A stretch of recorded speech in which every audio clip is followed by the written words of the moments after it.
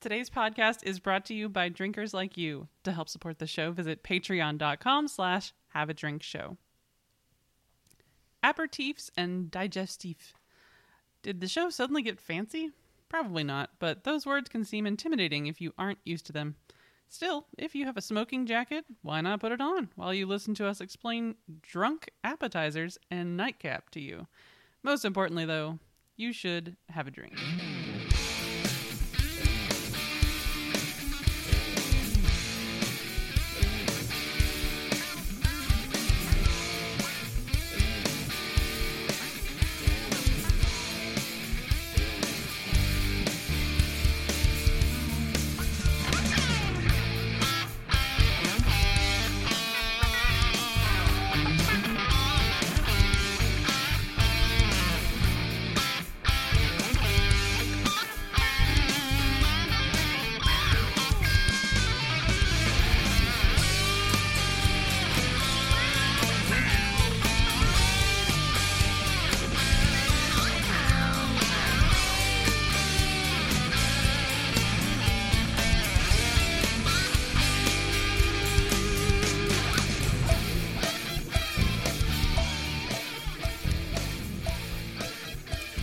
Welcome to Have a Drink, the show where you learn along with us about what you drink. I'm Brittany Lee Walker. I'm Justin Frazier. I'm Christopher Walker. I'm Casey Price. Hey, guys. Hi. Hey, howdy. How's everybody doing? Doing all right. You know. Surviving that whole chestnut. Weird person in my living room, but other than that. Yeah, I'm in some stranger's living room. Unfortunately, we can't be in the same living room, but, you know, it works out. Look, I had it explicitly written down in my writer. First of all, I was not even going to have to look at him the whole thing because my microphone would be facing away from where he would be sitting. Yep. But due to technical difficulties, we can't even be in the same room, so it's fine. We all know how that works. Yeah, I'm back in the homelands, and the land internet forgot, so I went to Casey's. Literally, the land internet forgot. Yesterday, the whole holler had no internet or cable for like 5 hours. Murder me. We were leaving to go to dinner to figure out what. And at that point, we saw like the cable company working on lines out at the mouth of it, and we went, "Yeah, that explains it." Well, at least they're working on it. Like, I hate to. So I fully agree. I always see there's apparently a podcast that is all about regional issues. Appalachia, I think, or something. But I always see the retweets and reposts from them of them being like, "We deserve, we deserve modern amenities." And it's like, yes, but maybe if you didn't live in the ass crack of nowhere, companies would feel more obligated to offer you a service.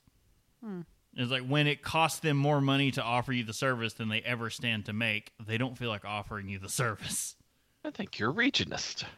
I think I am. I think that's the reason I left that ass crack. Because We I are have Chipotle expanding. needs. We've got a Moe's. You know, I was just talking to my dad. I was talking with my father about him telling stories about when him growing up, when to get to a KFC he had to drive over the county line. So, That's And this no, was I- Kentucky. Yeah. This is all a big aside. That's just like I had an opportunity, like a very good. It wasn't like laid out on a silver platter to be. They were just like, you could just go be a regional manager down here like this. But it would have involved moving to Ironton, and I was just like, Nope. there's no one internal applying for this. If you applied, you were the most qualified candidate, and it's like I can't guarantee you would get it, but you definitely are the best looking one so far. And I was just like, and I just talked to someone else. They were like, "Oh, what would you move back home if your company expanded down here and you were offered a big role?" And I No. without hesitation, when they asked that, I said no. And then We don't want you. The opportunity was literally laid at me like weeks later, and I stopped. I hesitated for a second, thought, and I was like, in my mind, I'm going, I really don't want to do that. And then I was like, I'm just gonna have to talk to my wife. And I was like, nah. And she said, no. And I was like, that's what I was thinking, but just rolling it at you because, money. Yeah. No. It's money, but at what cost? It's we have high speed internet needs. We have knowing. Depending on the neighbor, we can get fiber. So we've tasted that fiber, and we've tasted fiber straight to our modem. You know how great that was. That was like mainlining, like black tar heroin. And we're just chasing that again. You can get fiber in Eastern Kentucky now. To the node or to the moat, like to your house. To your house. 1 gig. It's outrageously expensive. It's like $250 a month, but it's 1 gig. And it's only for an area of about 3 blocks long. When we lived in Covington, when they do commercials. When we were in Covington, we had it. It was stupid cheap. I think we were like $60 a month. It was cheaper than we're paying now for 1 gig, and that was when we started the show, and we had so much internet, we had so much bandwidth. It was just we couldn't use it all. And now we're sitting here like peeling the walls down, looking for more bandwidth. Come on. We just bought a new router. Actually, we haven't set it up yet. Said like right now you're like tearing out the walls, selling your copper pipes for bandwidth. Here's something stupid. Brittany went down to the Spectrum office because she didn't want to call in and deal with someone in India or Taiwan or whatever, the Philippines. I think that's where most of the call centers are. And she went down to a physical office to ask to just go ahead. Like, she was marching in there dead set on paying more money to up our internet. And the guy behind the counter wouldn't do it and said he didn't know enough about the plans, about what needed to be done. What? Yeah. What is his job? I don't. She said. So I asked her. I was like, "Did you ask to talk to a manager? Because that's kind of outrageous." It was him and one other person in that entire store. And she said it seemed like that person was being trained, and like he was the senior most employee and didn't know what the hell was going on. He suggested buying a new router. But that's not when we're hardwired in, that's not the main problem. Yeah. Anyway. So what router did you go with? So we found a Wirecutter article, because Wirecutter, and it was their top pick. What was it? The TP Link something? I don't know. I don't remember the model number. Don't ask me. It's a Wi-Fi 6 router is all Yeah, Wi-Fi 6. So we were like, well, may as well. Future-proof. Yeah. Powered by Intel. Yeah. It has an Intel processor in it. I'm like, sure, because routers need that now. Well, I mean, that's kind of the way. A router is a mini computer, so it's just a matter of what it does. Like literally, the computer has to boot up. Yeah. So that's why they tell you to turn on the modem before you turn on the router, so everything can boot up in order. Yeah. Yeah, but hopefully we'll get to test it out, because for work, where I work from home now, I have to be on the Wi-Fi. So it's like, we're both working from home and both like absolutely slaughtering the Wi-Fi, because she's in meetings like 12 hours a day. Almost all the time. You and everybody else. That was kind of the big problem when we were going work from home, is like, okay, yes, we have decent internet here normally, but when everybody goes home, those internet connections get slammed. Oh, yeah. Well, I mean, as long as you guys quit downloading the entire catalog of, Backstage Casting Couch, then maybe we could get through the whole thing. Right. I will say, I got, if we can get off router talk. Yes, please.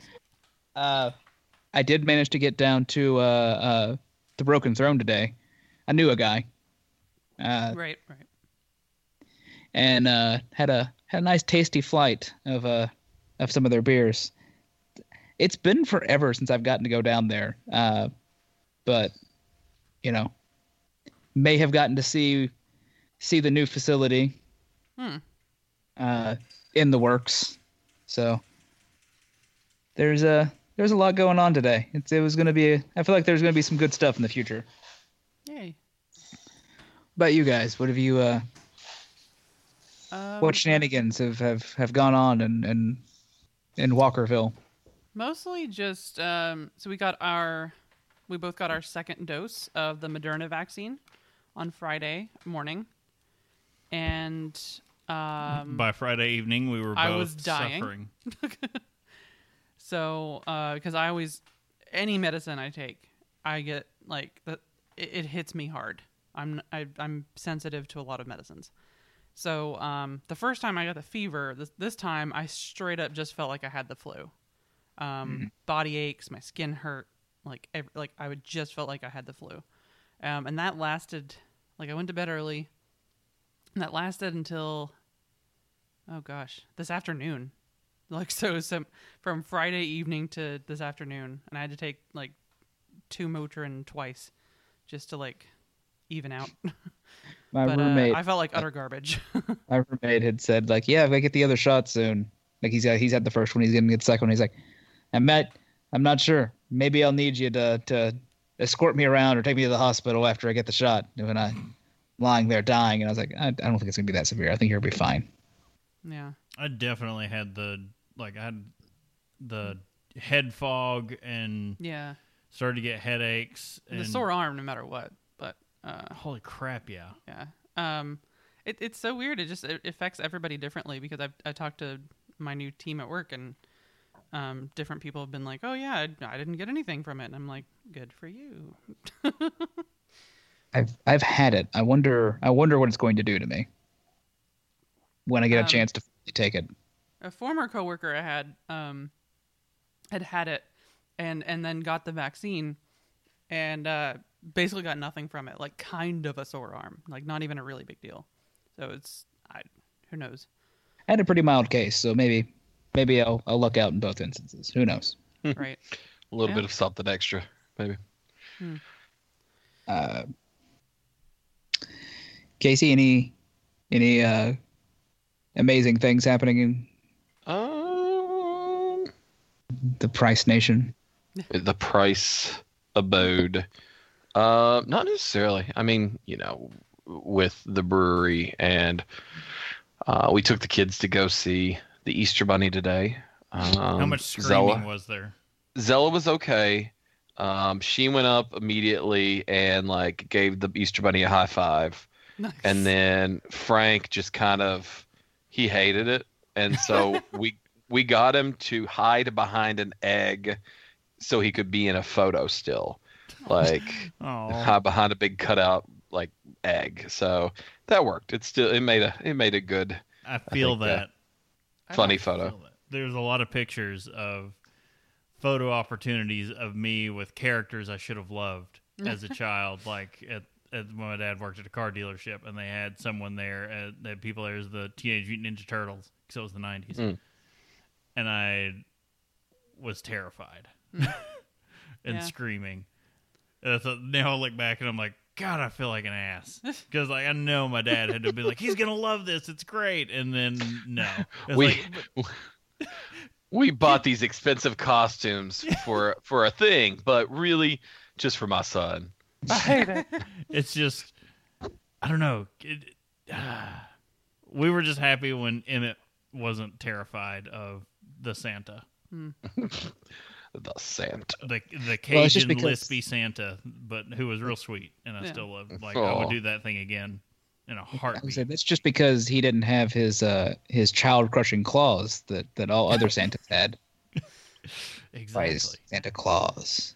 But I don't know. After hearing Casey, you were you'd hinted it to us that you were taking the kids to see the Easter Bunny, and I was just like, I don't feel an urge to take Emmett to see the Easter Bunny. Like when we're like. We kind of looked at each other like, we're not going to do an Easter basket. My mom already gave him one. Her parents are probably going to do one for him. I'm like, yeah. How many Easter baskets does he need? We got an Easter outfit for him already. Mom's like, yeah, I'm going to buy him one too. And I was like, why? Because grandparents is why. Yeah, exactly. We don't buy him toys. What? There's no need to. Everybody else does. Everyone floods him with toys. He has too much crap, and we need to get rid of some of it. It's just like there's too much crap here.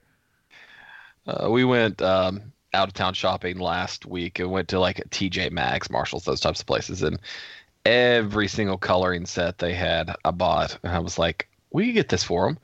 We can get this for him." We can get this for them.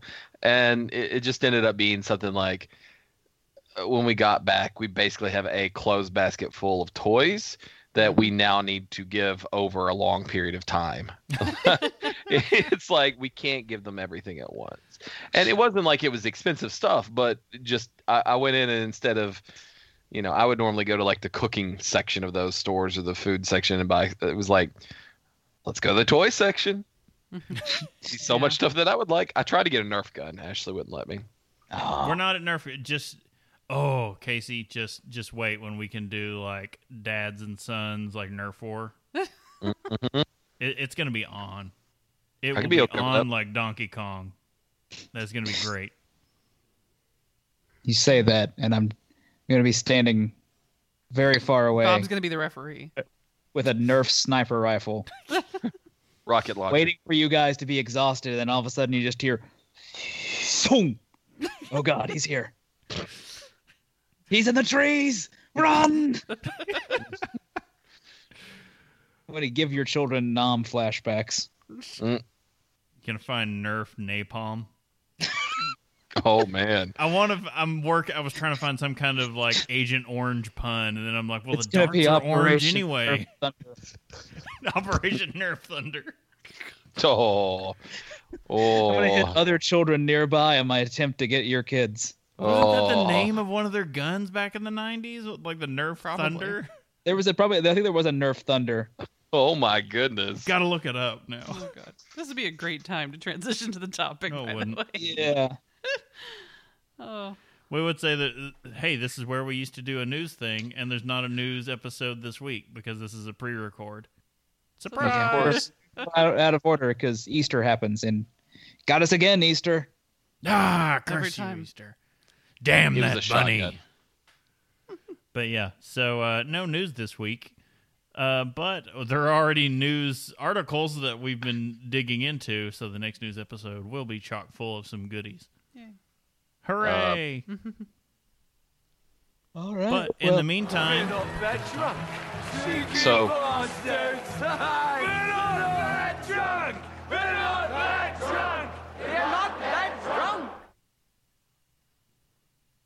Sorry, Casey. I was just seizing the No, you're fine. opportunity. The Nerf Thunder is a pump-action shotgun. Oh my goodness. That's about right. Yeah. It's been deemed by the Geneva Convention as illegal for Nerf trench warfare, but Americans don't care. No, it is the most badass Nerf weapon because it's a shell ejecting Nerf shotgun. Do you know how great that is? Up. That is like the. We were in high school before they started putting stuff like this out because I remember our friend Matt, that was your guys' roommate, had one. And like when we were in high school, we're in high school and just giddy about this thing, just running around with like, it ejects the shells. We're like 17 and 18. I mean, and we're just like so excited about this thing on the weekends. You were Toys R Us kids. Why would you, But yeah, no, shell ejecting Nerf guns. That's the greatest thing ever. There's a very upset cat in front of me. Oh God, we just heard that. Yes. That's he wants more pets. That's now. the orange and white one, right? No. Well, just orange. Oh, okay. So, shell ejecting, you could load like a single large caliber Nerf bullet in there, or 3, 2, or 1 of the smaller ones into the shell. Just spray and pray. For sure. All right. Well, and this relates to digestifs and aperitifs because before every meal you need to have a full-scale Nerf war. Obviously. Anyway, aperitifs and digestifs. So what exactly are they? Well, if you have an aperitif, you're basically pre-gaming without usually trying to get blackout drunk. And digestifs are meant to help everything stay down and maybe go through you easier. All right, that seems clear, but it's a good episode. Brittany, go ahead and hit the outro, and let's start doing the... Yes, okay. Indeed. Maybe there's a little bit more to it, but basically that's the gist. Aperitifs are had before the meal, and they're meant to wake up your palate and get you ready for a meal. They are essentially before dinner drinks that may be served to mingling guests before a dinner party or during the course of appetizers while preparing your own dinner on an average night after work. Basically, they're liquid appetizers. They are alcoholic mozzarella sticks.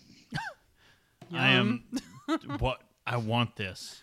Oh my God. That's a great way to sell that. Alcoholic mozzarella. So basically mozzarella sticks, only when you get the ones that are like, I don't know if anyone else have ever had the ones that ended up hollowed out shells full of grease, like all the cheese leaked out in the frying process, and it's just this crispy shell full of grease. It's full of hot booze. No. Instead of grease. Wait, like the boozy beignets at Disney World? No, like the cheese melted out. No, I know. I'm saying like it's and just filled alcohol seeped in. Right. Yeah. That's what I want. That's what I'm saying. There's always like a hollow section of one of those things. You just take a syringe, you just put vodka straight into the. Yeah, it's like ranch injected. Oh, yeah, that just takes it. Again, that's the other end. Because there's two holes, one for alcohol, one for ranch. There is nothing more disgusting than straight alcohol in food. There's two holes. And that's what I was like, what? But no, it always, like, thinking about the like injecting things into food, I always go back to the Aqua Teen Hunger Force episode when they deep fry a whole cow. And they're like Shakes talking about everything they injected it with. And like they pumped it full of ranch and all these different cheeses. Yeah. But that's why he says they did it while it was alive, and they go, "What? You think it died of natural causes?" Because when they pull it out of the deep fryer, the udders explode and ranch goes everywhere. Jesus Christ. Well, after you eat an entire deep fried cow, you may need a digestif, which are meant to be consumed late in the meal or after, and usually meant to settle things down. So, speaking of settling things, I had to look, because the most famous digestif around is the Underberg. And I meant to get some for this episode, but didn't, because I'm terrible. So what? Underberg. It's the little paper-wrapped digestif that's at every freaking gas station at the checkouts, or every liquor store at the checkout. What? They almost look like little candles. Just look at Underberg. Like, everyone knows it. It's 44% alcohol by volume. And you just look at them and you're just like, God damn. Like they're just shots, but it's a 44% shot as a digestif.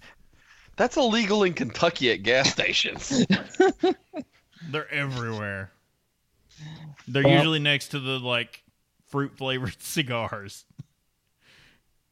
Anyway, digestifs are meant to aid in digestion, hence the name. Or at least that was the theory back in the day when science didn't exist. When you get blackout drunk and throw everything up. There you go. Look at how much digestion you aided. You didn't even have to do it at all. You can enjoy it during, after, or instead of dessert. I like instead. That's crazy talk, first of all. You don't need that molten brownie explosion cake or whatever. Lava cake, that's the thing I'm trying to find. You instead just need a shot. They do tend to be far less sweet and higher in alcohol than your typical dessert drink. They are. It is rare to find them, but they can be found with cream and chocolate and other decadent ingredients. But usually, you're looking more in like the cognac brandy area and a few other things. So, since aperitifs are meant to stimulate the appetite, the drink should be very dry and low in sugar, since sugar actually limits our appetite, as well as low in alcohol, because no one wants to get sloshed before dinner. Well, most people. People without podcasts. High alcohol also dulls your taste buds, so that's why Wines and high alcohol, such as California Zinfandels, also need to be bold and aggressive flavors to help them stand out. If not, the high alcohol will just mute everything out. Classic aperitifs are drinks such as dry vermouth, gin, bubbly, and dry white wine. Bubbly. If you're looking for a cocktail to start the night, a dry martini would be perfect. Just don't have too many, as an aperitif would lose its purpose of stimulating your appetite the more inebriated you'd become. Does it, though? And so since digestifs are meant to aid in digestion, at the point in the evening, the full stomach, just a touch of sweetness and higher alcohol percentage is welcome, as the drink helps our bodies settle the meal and everything come to a close. The digestif area, options abound, from smooth whiskey and bourbon to brandy, port, sherry, and liqueur. Modern concoctions have even been created for the sole purpose of aiding one's digestion, including the Ferney Vaughn's character likes to claim to test. While not for everyone, Fernet Branca and other Amaros are like it, are distilled with herbs and spices for the sole purpose of aiding on digestion, almost like a tonic, which many people swear by. They just want to get drunk. Don't let them lie to you. Don't lie. All right, let's dig into a little history here, because I think this is the thing that I was mainly interested in when suggesting the topic. But aperitif, since aperitifs come first in the meal, hey, let's start there. The term originates from the Latin word, oh God. Aperitivum. Aperitivum. Titiuvum. Aperitivum. Indicating opener. So it's literally your opener. The opening act, as it were. It's your opener in Latin. The It is the TTs open usually drink. are. It is here to do 5 or 6 or 7. It is pronounced aperitif in French and aperitivo in There's one Italy. T there. Aperitivo. No, there's an I after the R, and it's throwing me off. There's There's only one Yeah. T, but there's 2 I's. I think that bothers Aperitivo? you reading it. Think about how I Yes. try to spell it. Aperitivo, Brittany got it. maybe. So 5th century Christian ascetic. Oh God. Diadochos? I'm Diadochos completely of messing this. Filotiki. Yeah, we'll go with Fotiki. what Bob said. We are sorry. People who I just read ahead. People who wish to discipline the sexual organs should avoid drinking those artificial concoctions, which are called aperitifs. Presumably because they open a way to the stomach for the vast meal, which is to follow. Okay? That's weird. What has that got to do with the sexual organs, though? No, this guy's... But Look, it's they just that thought, it was- they thought humors controlled your stuff, so you needed to be bled in case you were feeling bad. So let's not take too much stock into what their science was. The point was they mentioned aperitifs. 5th century Christians believed some weird crap. Aperitif was born in Europe and traveled to the United States later around the beginning of the 1900s. There is no definitive evidence indicating the origin of aperitif. Some say it goes back to the biblical days of ancient Egyptian era. But that's what I think everything goes back to. I mean, yeah. Why not before? Unless you're Scottish. By the 16th century, people were producing flavored spirits with herbs and spices for medicinal purposes. In the early days, they tasted very bitter, so the early producers of aperitif made it more acceptable for tastes by diluting ingredients in wine. So basically, you got mulled wine to make it more palatable. That scene in Princess Bride where Miracle Max is coating the pill in chocolate to help it go down, but instead of chocolate, they used wine. Yeah. Didn't you ever think that you're looking at the pill and you're like, that's obviously just like a leather sack that he's painting? You're like, it just looks so not. Just we were looking at it going like, it can't fit in your mouth. How's he supposed to chew? He's dead. Good news. It's a suppository. When it became popular for non-medicinal consumption, it was served as an appetite stimulator before the meal, which became the social tradition in many parts of Europe. I'm okay with this. An Italian man named Antonio Benedetto Carapano helped to cultivate the trend. Look, I suck at all this stuff. It's an ongoing joke. Helped to cultivate the trend in Italy with the invention of vermouth. So that's the That's picture the guy of, that we need to have like pictures of whenever you make martinis for the driest martini. for the driest. Oh God, a fortified wine and one of the original European aperitifs. Sometime later, in 1846, a French chemist named Joseph Dubonnet introduced another wine-based spirit. I'm guessing I got that right. Another wine-based spirit to French foreign legionnaires living in North Africa who were encouraged to drink the spirit, which contained quinine. Now an ingredient of tonic water. Which we covered in a past episode. Yes, as it was thought to combat malaria. Always got to take your malaria medication. People with bogus medical claims, they've existed for a long time. Science is hard. Look, I'll never get over in college when I applied to go on a study abroad to Madagascar, and the professor who went often, I had a few classes with him, would always talk about whenever they went, they just took their malaria medication and sat around the fire and tripped balls like all night. He's like, no, the malaria medication's intense. Nothing quite like not getting malaria to really open up the chakras. Taking your malaria medication by night and interviewing vanilla farmers by day. That's what I was applying to do, was to go and basically interview and question vanilla bean farmers. Wow. That would have been really cool, but I didn't get picked. Instead, I went to Scotland and got really drunk.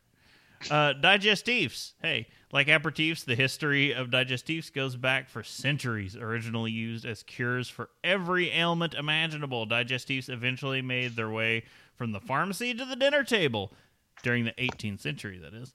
The herbs, spices, and other plants used to make many digestifs were thought to ease the stomach and help food digest. Many brands available today retain evidence of their medicinal origins with bitter herbal flavor profiles that may remind some childhood cold remedies. So, getting that reading tussin. this, the tussin, and Dimetapp. I couldn't help but think of, Jägermeister. well, yeah. Yeah, more than anything, that's what I always got for a cold. Shoddy Yag. Mommy, I'm sick. Here, do your shot of Jaeger. Look, we don't like it either, but it's going to make you feel better.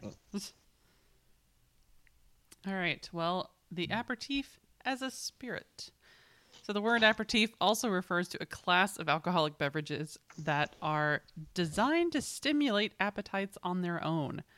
It's a very broad category that includes a great variety of styles. The only common ground is that they typically involve herbs or other ingredients that aid in the stomach's digestion of food. Every time in this episode when I hear herb, I'm just expecting, like, how many herbs and how many spices? 11? Gotcha. Herb. Every time. Many. God bless. Okay. Many of these have a bitter or herbal profile, and many, for example, Campari and Aperol, are proprietary recipes held under a single brand name. Aperitifs are an age-old tradition and have been produced for centuries. Even some of the more popular brands have a signature recipe that has been used for a century or more. Some aperitifs are distilled and more of a liquor, while others, like vermouth, are a modified version of wine. That should not be drank on their own, like some monster in a movie. We're going to reference that every time. Anytime I see vermouth, I have two references, and that's MASH and Groundhog Day. Yeah, because... All right. Because I am a simple man. If a cocktail includes one of these aperitifs, one can be assured that it's likely to make a great aperitif cocktail. Many of these aperitifs can also be served on their own or as a taller drink with a little soda or tonic. So great examples of these drinks are the Aperol Spritz and Campari and soda. So we've got Amer Picon? Question mark. Aperol Orange, Campari, Sherry, and Vermouth. Sherry, I did not know was an aperitif. I can't think of sherry without thinking of there's an episode of Seinfeld where they're trying to get Elaine to, spill secrets, and they just keep giving her sherry. It's like peach sherry or peach schnapps or something like that. So the aperitif cocktail works because of two common characteristics. Sugar tends to limit the amount of non-sugary foods that we want to eat, and that is why aperitifs have a drier, more bitter flavor profile. And then our appetites are also diminished if we have too much alcohol in our system, and that is why the aperitif is often low proof. You don't want to get trashed if it's before dinner, generally. I mean, Speak they for don't. yourself. Yeah, most people, Champions, however. Indeed. Anyone who has either Champions consumed... know how to regulate themselves, and if they have alcoholic problems, should seek help. But Yeah, that's true too. Anyone who has either consumed a super sweet soda before dinner or gone on a binge with their drinking will recognize that sugar and alcohol, what that can do to the appetite. The aperitif style is meant to combat those two factors and help us eat a healthy amount of good food. There are many cocktails that make great aperitifs. Here are just a few examples to demonstrate both the range and the characteristics of aperitifs. So we've got these cocktails, the Adonis, the Americano, the Martini, and the Negroni. I have not heard of those first two.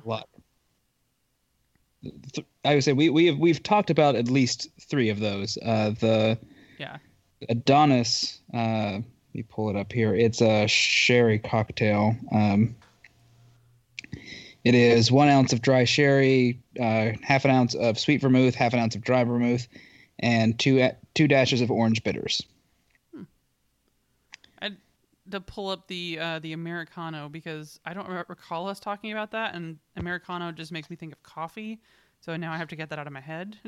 I think we talked about it. We were talking about because we've done something on Campari or something. Campari has been brought up before. Definitely, yeah. This is Campari, sweet vermouth, soda water, and then lemon or orange slice. So not much to it. Pretty looking, though. But again, if it's a before dinner drink, you probably don't want to have a lot going on with it. Yeah, the aperitifs, I'm not certain how much are in my style.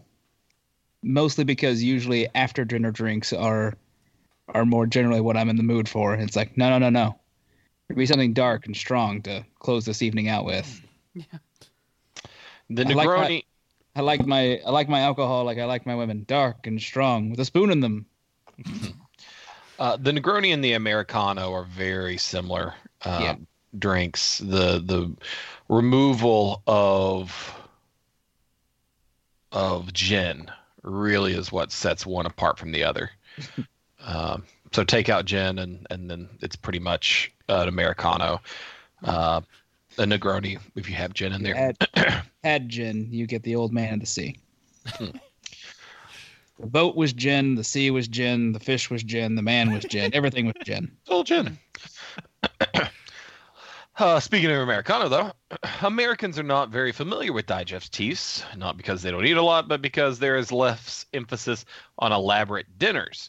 In the U.S., dinner, or supper if you prefer, is generally served in the early evening with far less formality than in European cultures. I was going to say, in I know in Appalachian U.S. at least, dinner is lunch, supper is dinner, and we don't know what brunch is.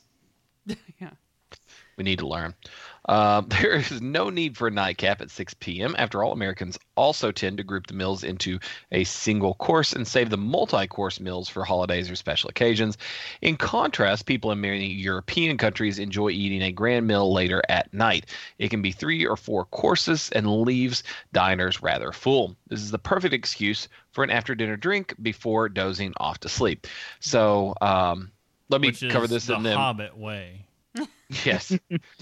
In France, the actually, let's talk about this for a second, but then we'll go there. If you are in Italy, for instance, you will go out for a dinner or for a pre-dinner drink, and then you will go have a big dinner. You know, people sit around, you're drinking wine all this time, but then you get to the end of the night and you're feeling a little bloated, feeling a little bit heavy. You're like, let me just grab a digestif to finish things off, help all this gastric juice to kind of settle in and finish off instead of feeling as sick. It would be the version that we have in the U.S. would be Alka-Seltzer.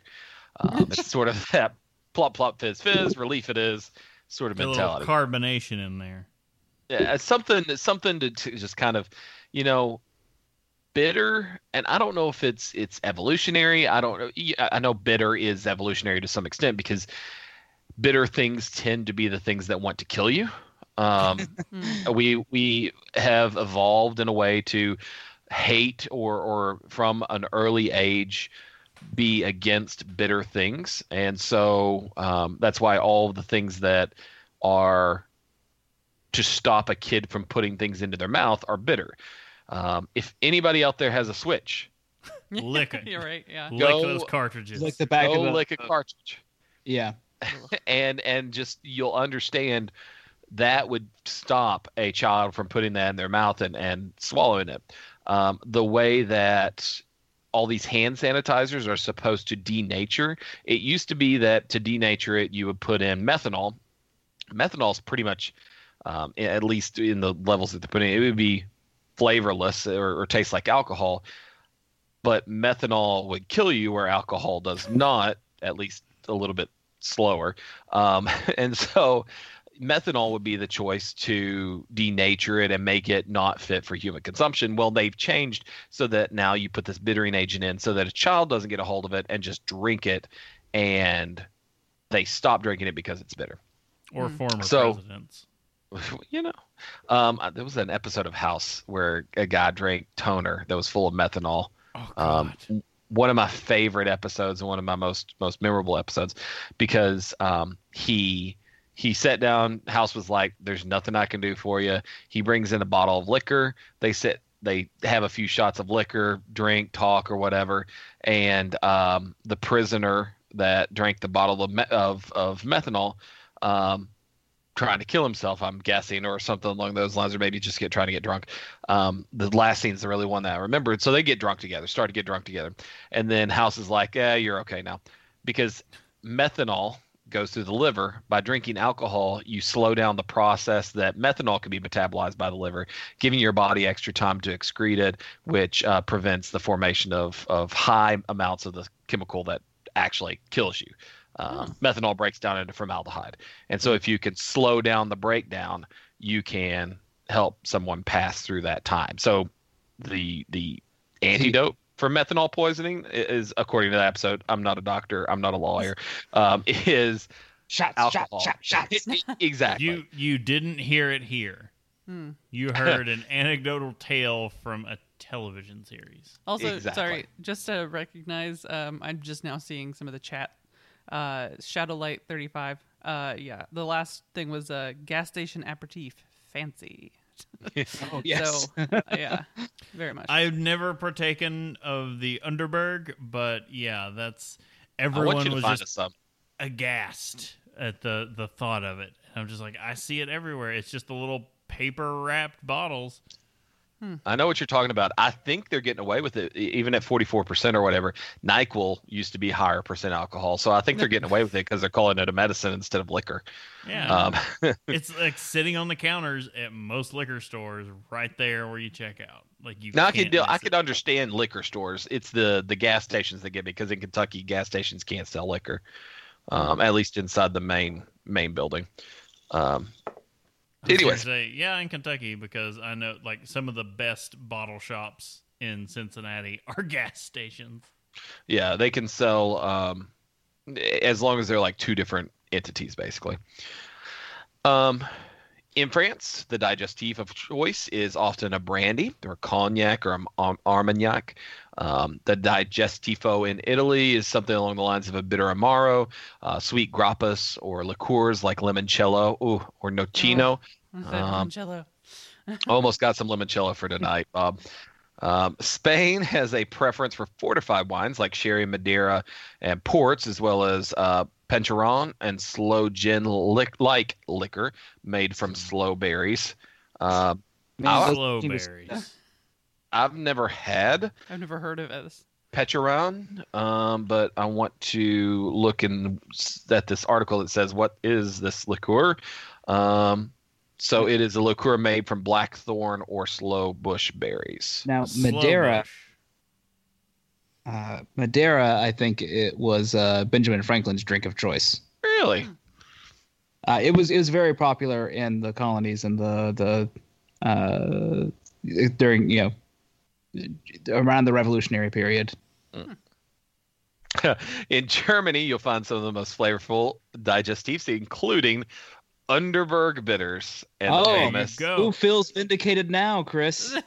Underberg. No, the brand has existed since the 1800s, and it has been family run ever since. No, so our favorite metal band is they're one of the only officially sponsored by, and they're officially sponsored by Underberg.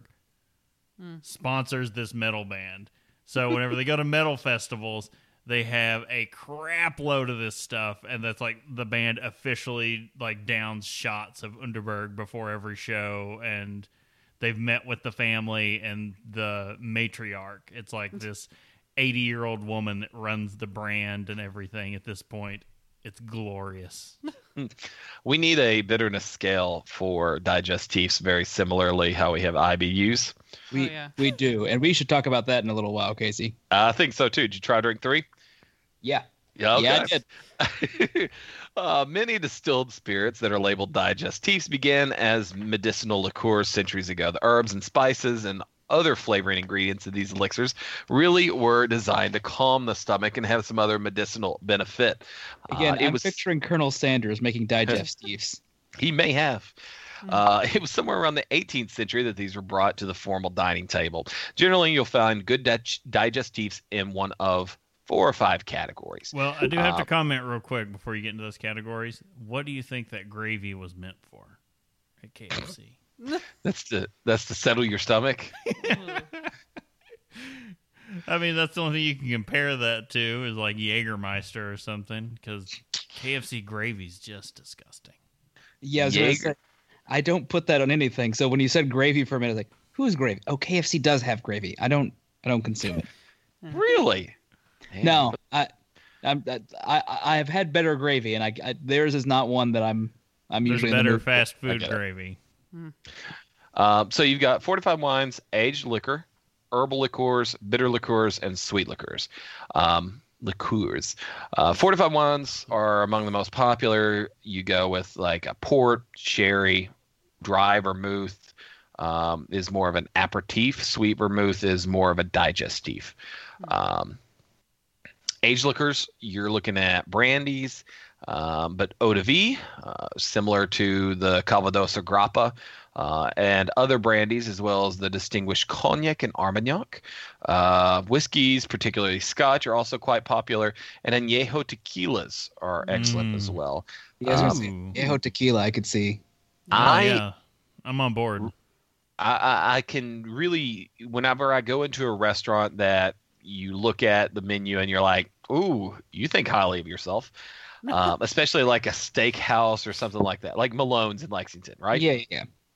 I look at their dessert menu for a liquor on their dessert menu because that's really in the classic American steakhouse style. I think that your dessert should be a liquor of sorts, because if you're going in for a steak, you have probably destroyed your intestines at that point. You need something to aid in that digestion. you don't need a cheesecake. You need something else on top of that to like. You don't need something liquid. else blocking I you always up. need a cheesecake. You have John Wayne levels of beef in your colon that need help Yeah. pushing through. So just a little something else. By the way, Brittany, I went out to eat with my parents last night to Pig and a Polk, the barbecue place here in town. Yeah. And at the end of the meal, they're like, "You guys want any dessert?" And I'm like, "No, I can't. I've had all these ribs and all this other stuff. I'm fine." And they're like, "Well, we got cheesecake." And my mom stops and just looks at her and goes, "You do?" I'm like, "No, Telling you. don't do this, Mom. You're full. You've had surgery recently. You can't consume more food." But cheesecake. They mentioned chocolate in the cheesecake, and that turned her off. And I was like, "Okay." Yeah. Oh yeah, no, chocolate cheesecake is just actually not a good thing. You can pop a couple staples and still stay together. Like that's what you got to So- remember. Let's back this up for a second. The 30th anniversary Cheesecake Factory chocolate God. it's good, like chocolate cake and then a layer of cheesecake. Theirs is different, like because they. That's a different thing than just like a chocolate swirl in your cheesecake. though. Okay, Yeah, all right. or like just a chocolate, like a straight up chocolate cheesecake. Like It's- Cheesecake that's Factory like is on a having different a- level, you know. That's like having like chocolate cake as your crust for cheesecake. So I'm going to shock everyone here and say I don't like cheesecake. I mean, that's for the best because I it's don't not know. like it's not of the desserts. It's probably the worst thing for I you. remember, we went to Cheesecake Factory, and I remember being over the moon that they had a like chicken biscuits and gravy, and I was just like, you know what? I'm not getting dessert here because I don't like cheesecake. I was like, I'm gonna get it was fried chicken and biscuits and gravy, and I was like, we're sold. Bring that out to me. I'm gonna have a heart attack right here. I don't need dessert.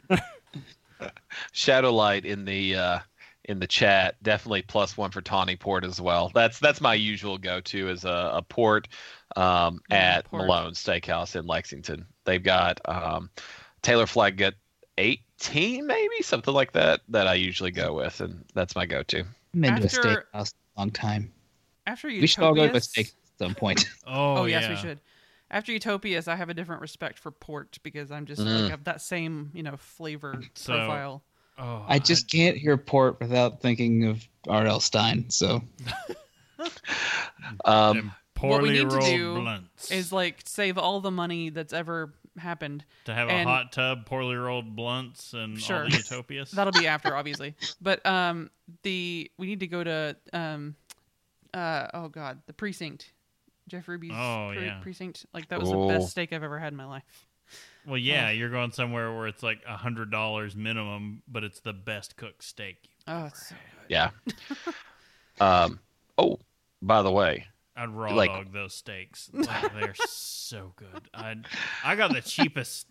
No, I got the next to cheapest steak when we were there, Oh, I didn't. and it was We weren't paying for it. So. Like it was cooked to perfection, exactly how I asked for it, and it just oh. Okay. moving along with these categories, you could have herbal liqueurs. Many of these used to be medicinal elixirs, but they've turned into alcoholic beverages. These include aquavit, Becherovka, Benedictine, a monk Trappist style liquor there, Chartreuse, Cunard. Cunard is made with artichokes, and so it gets its bittering from the artichoke. Fernet Branca, Sambuca, Strega, and Zwak. apparently it's a Hungarian herbal liqueur. So Yeah, we need to it's- add the monk one to an episode because I was just thinking like Benedictine? yeah, because I know we've got aquavit coming up. Oh. That's like, cause I know aquavit's going to be like our thing before New Year's Eve, right? God, I don't Maybe. have it memorized. I haven't looked at the schedule and I think I remember that. I was like, we need to do something big leading us into New Year's. And I think it was like aquavit because that's one we've teased and talked about for a while. And it's just like, no, we need to do that. Well, the Benedictine and the Chartreuse are probably the two that are closest to the monk liqueurs of that we could talk about. And it's called Benedictine. I mean, come on. Yeah. I came close today of getting trying to find the Cunard, because that's just cool. The Benedictine, I could not find the traditional Benedictine. I found a B&B, which was half Benedictine, half like I thought you were gonna say it was brandy or bed and something. breakfast. No, Benedictine and brandy pre-mix. I'm like, I want the real stuff. I couldn't find my own brandy. Then you run into bitter liqueurs. Hey, check this out, Bob. Fernet Branca isn't in the bitter liqueurs category. In the same way that bitters are enjoyed as an aperitif, some are better suited as digestifs. The ingredients to give them a bitter profile aid in digestion, though the digestif variety tends to be richer and slightly sweeter. Okay, that makes sense. The bitterness needs some sweetness with it too.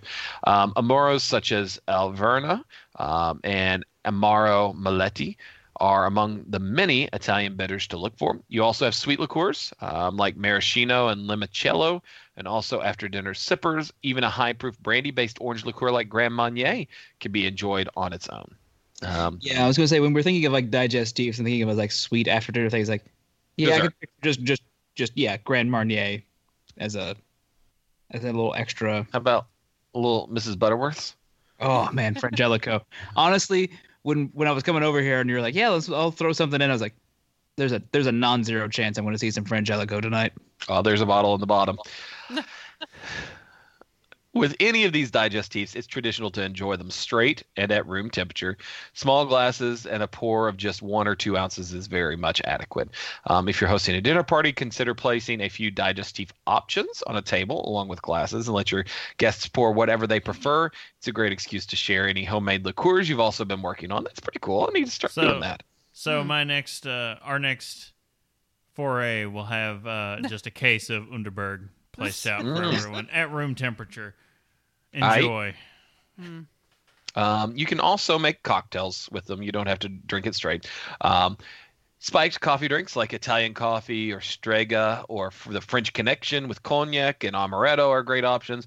You just sip a coffee and a sambuca, in which the coffee is simply 3 symbolic beans.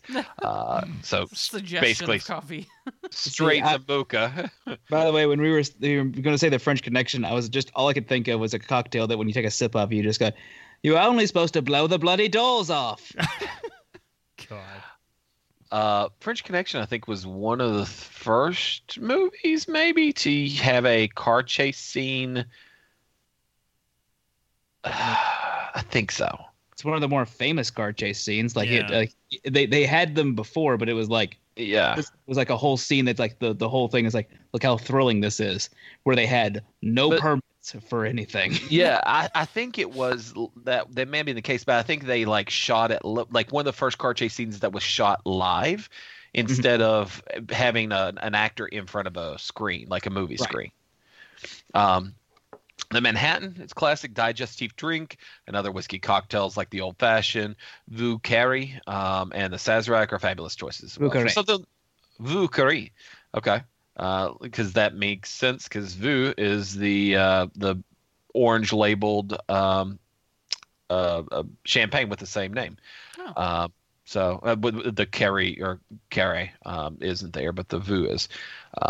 For something a little different, try the Marriage of Figaro with Cardamaro. I'm assuming cardamom Amaro. Maybe. The Emperor with Unicum, or 20th Century with Amaro Maletti. I'm intrigued by the variety here of the cocktails. Like most I have not heard of at all. It's not something that you would. I don't think you have to be looking for them to get to aperitifs and digestifs. I think at restaurants, I don't think it's going to be on there. Like they won't label them that. No, right. And you may get an Aperol Spritz on a menu, but that's about as far as you go, or a martini. That's about as far as you go on the menus of most American restaurants, I think. Yeah, most of the time they are just listed as cocktails. You are to decide when you want to drink them. In America they don't have very. You should drink this before and drink this after. We don't respect the laws of. We do what we want. Drinking things, yeah. We're not as organized as Italy and Spain when it comes to that kind of stuff. All right. So speaking of, what are you all drinking? Drink with me, friend. Not to style. Cutting through some of the beer in the fridge. We were like, we're going to use this opportunity Because to get rid of things. Street Side just came out with collaborations with Braxton Labs, and they're all Back to the Future themed, and I need them. So we have to make more room because we have a problem. Or someone has a problem. My childhood favorite films have beers themed after them. I know, I get it. have to have room. That's the problem. Yeah. But so I drink the, it's called the Alevagorgon. So it's a collab between Listerman and Street Side in Cincinnati. That is not soured buttholes, Yeah. which is what their last one was. Yeah. So the Street Side one is the Demogorgon, and this is all from Stranger Things, and Listerman's is they did one called 11, I believe, which involved waffles. They just literally threw boxes of Eggos into the mash and dumped a crap load of, like, I assume log cabin maple syrup into it. Right. So cool thing. If you want the maple syrup flavor in a beer without having the cost of buying maple syrup, you can use a not an herb. It would be like a seed that has the flavor of maple syrup. Let me see if I can find the name But of I it don't here. want the shortcuts. Like, that's the thing. I just want the So- they're just like, we just threw a box of Eggos into this because why not? Because they let go their egos into the match. It's just like, we all know it's not going to make it taste like Eggos, but they're like, we just threw them in there because it's like the Bramari thing. They're like, we made a pizza beer and we threw a large pepperoni pizza in the mash because why not? Because reasons. Because I wanted to see what it would do. Yeah. Science is dirty sometimes. Because science. Go ahead. Sorry. Oh, no. I was just going to finish up with the description is all. So it's an imperial pastry stout. So with waffles, maple syrup, vanilla, dark candy syrup, and lactose. 11% ABV and a decent score on Untapped. So I mean, it should have 3.94. lactose in there. You need to have milk with your waffles. Right? Yeah. So, what were you going to say, Casey? I can't remember now. Oh, sorry. No, you're fine. Probably wasn't worthwhile in the first place. I was just trying to look up what the flavoring component is, because you use it, like we use it all the time.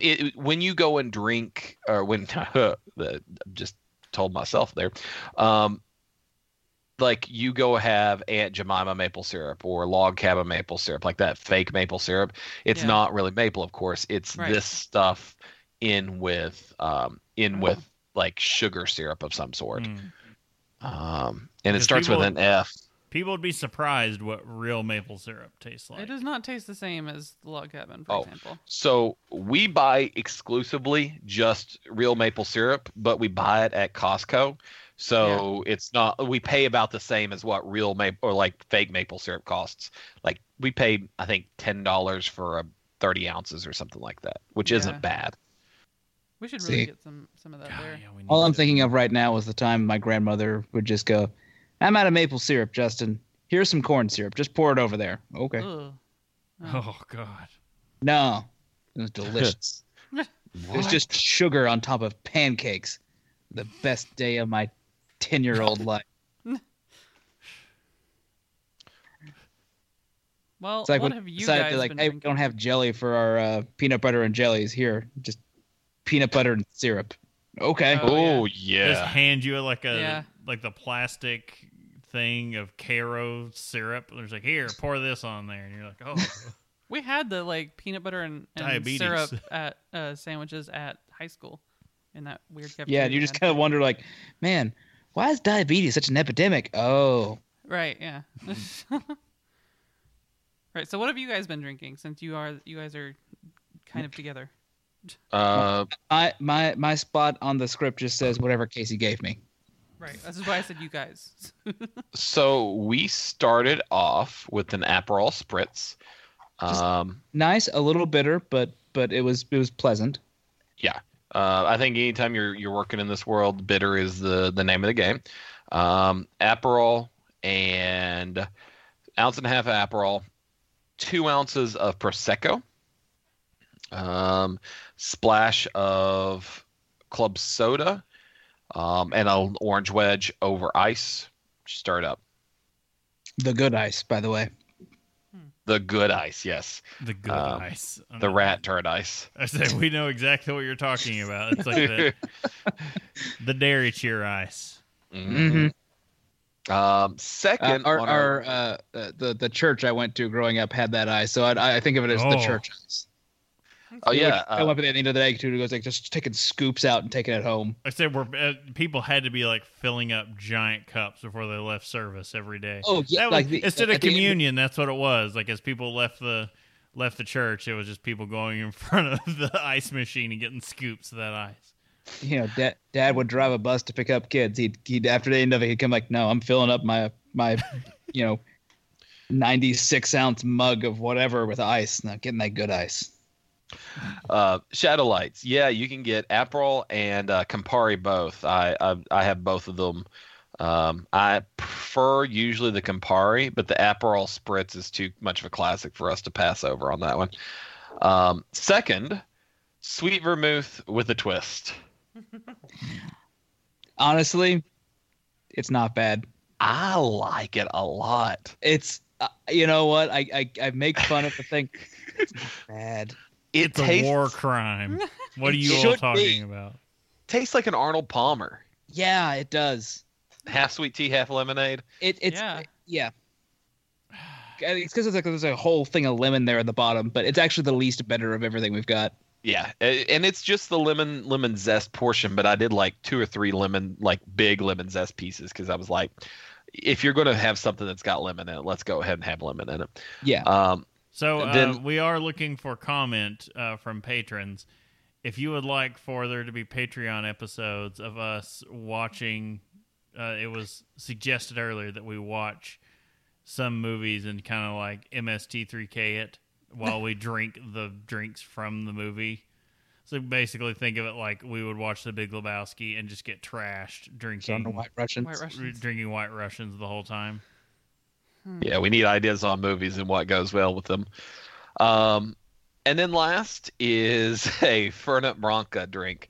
I had Fernet Branca once before in Asheville. And Had this before. You have not? No. So this is half Fernet Branca, half gin, and you cannot taste the gin at all. No, you can't. And honestly, that's a shame. I would prefer gin. I was going to say, that's my kind of drink. No, it's not. No, and a splash of Angostura bitters, with an orange wedge in there. It is honestly, I think I could pick up the bitters because I was like, man, this is part of it's almost like I'm drinking straight bitters. I don't know if the alcohol is also similar flavored, but it's the Amaro. Yeah. It's the straight Amaro. You've watered down the Amaro basically by adding bitters to it. It is that bitter of a drink, and so sorry, not Amaro, Fernet Branca. Fernet Branca, yeah. It is that bitter of an alcohol. I'd try it, man. Oh no, you guys know my palate is weird. We'll try it. I'm just saying. We'll get you some. It's bitter. It'll still be here whenever you get here. I don't care when that is, but it'll still be. It'll still be here when you get here. Fair enough. It's not my favorite, but I went out looking for chartreuse because it's a $60 bottle of liquor, and I was like, I need an excuse to buy this. It's something I want to have, but it's not something I want to drop $60 on. But the show really gives you that excuse to buy things that you really don't need. It does. And it's that's the only reason I bought Lagavulin. Yeah. Well, worth the shot. Literally. I need that. And Lagavulin. I need. I mean, it's great as Lagavulin, it is really hard to justify me spending that much money for alcohol. Oh, yeah. Okay. So nobody had any chartreuse around here, in what I can only assume was one person that bought it all, because not that many people are going to be looking for chartreuse. So we ended up with Fernet Branca, and here we are. This is supposedly the drink of choice, shot of choice, more likely, for bartenders out there, like hardcore bartenders. I think it's more of a hazing ritual. I mean, maybe if they need something to make themselves feel alive, like they've run out of you know, you've done enough of the minor drugs. Now you need something to really just to feel again. Yeah, that's exactly what. You can't taste anything, and so the COVID patients could taste this. This is one of those things. It's that bitter. Wow. All right. Well, I guess that leaves me. I had Dragon's Milk Vanilla Chai because it was still in the fridge, it's in the fridge from last year. Gotta clear some of this stuff. I think that was actually the last Dragon's Milk that we had hanging around. I think so. Because we had the last triple mash back over the weekend when Jim was over, which had thinned out. Those last couple of months, like it really went downhill hard, and it was stored in a refrigerator the whole time. I was like, "Whoa!" It tanked quick. Still good. It had this like great marshmallow quality that I didn't really remember. Like Pepsi. I called it. I was telling Bob earlier today. Called it. Marshmallow, the flavor of the year. It is. It has kicked up in a lot of places. Ethereal marshmallowing, one of the Baba Yagas. Yeah. Coming out later in April. This isn't related to drinks, but I saw in the Easter candy stuff at Kroger today, they have a marshmallow version of the Reese's Cup. Yeah, that's been a thing. I haven't seen, but the whole top of it is marshmallow, and the bottom is a regular Reese's Cup. It's been a thing. I've never seen it before. I would not want this. I don't want you messing with this. Speaking of things, forgot to mention it at the top. It would have been kind of worth it during an announcement. Oktoberfest Cincinnati. There are unofficial conversations happening that September 18th, that weekend. Just putting it out there. Just because if you want to come and you need a hotel room, a lot of things are going to be happening that weekend as per the usual. Because if it's Oktoberfest weekend, you can bet your ass the Reds are going to be hosting someone else in a series at home, and they're hosting the Dodgers here all weekend. And there's going to be watch that game. They're going to lose. And Garth Brooks is doing a stadium show over at Paul Brown Stadium with like 16,000 people. That weekend? Yeah, that Saturday. That is Saturday is going to be. I kind of want to pop in just to hear Friends in Low Places and then just walk right back out. You'll be able to hear it. That's the great thing about Paul Brown is you can just hear whatever echoing off of the buildings. Yeah. So you'll have Oktoberfest going on downtown, and you'll have Garth Brooks playing over at Paul Brown while the Reds are playing the Dodgers. Like, all that is going to be going on, and we're going to find out if anyone's not vaccinated and down there real quick. I might as well go ahead and put in. I wonder if, because you can cancel or like that far out right now, especially. That's talks for Oktoberfest, but the Garth Brooks show has been pushed twice already. Yeah. I'm going to go ahead and maybe start a reservation just to have it there, just in case. I'm going to put my reservation in. Chris, you got my people ready? Yep. Yeah. The Walker reservation made.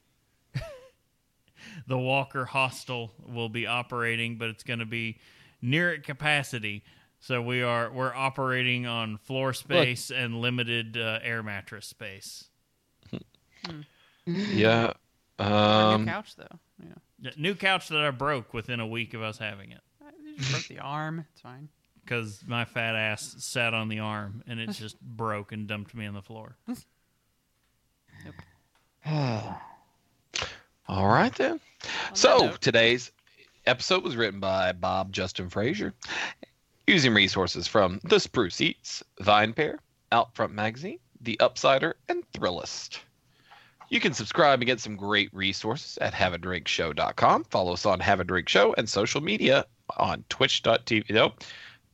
Follow us at Have a Drink Show on social media and on twitch.tv. There you go. Social's a hard word when you're drunk. It really is. It's a hard drunk when you're a word. Don't forget, you can tell us your favorite drink, ask a question, or just leave some general feedback. You can use the email address feedback@haveadrinkshow.com or the feedback page on the website. I'm not in my usual high perch, so I can't see any smoke signals coming out. So if you're sending them out right now, I'll try to catch. It should have gone to my messaging service. All joking fun aside, I'd like to remind everyone, please drink responsibly. Heads up. Downtown Cincinnati's already found out. Oh, everything booked. Oh, wow. $550 hotel rooms downtown that weekend. Yeah. Oh. That's why I've been trying to put the signal out. It's not that you're going to get anything at a deal. It's that you'll be able to get anything, period. At all. Wow. Let me go ahead and slip you the insider knowledge. Look at Northern Kentucky hotels. Oh, yeah. Yeah. Yeah. Huh. Just walk across the bridge. Yep. Basically. All right. Well, you can check us out in another couple of weeks. Now, the pre-record is messing me up. Yep. From the time you hear this, another couple of weeks. Yes. Okay. For our next live episode. Remember to check out not only patreon.com/haveadrinkshow, but also haveadrinkstore.com. I think I might go in there and kind of revamp some of the stuff we've got in there. But once again, I'm Brittany Lee Walker. I'm Justin Frazier. I'm Christopher Walker. And I'm Casey Price. We'll see you next time. Bye.